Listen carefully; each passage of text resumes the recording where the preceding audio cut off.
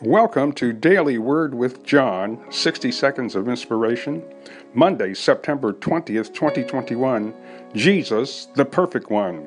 Psalm 37, verse 37, Mark the perfect man, and behold the upright, for the end of that man is peace. Who is the perfect man? If all have sinned and come short of God's glory, come short of God's standard.